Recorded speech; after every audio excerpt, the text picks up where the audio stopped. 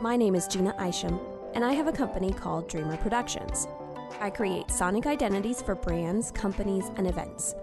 I've been in the audio space for over 15 years now, and I've seen it evolve into something pretty incredible. But that's not exactly what this podcast is about. It's actually way more specific.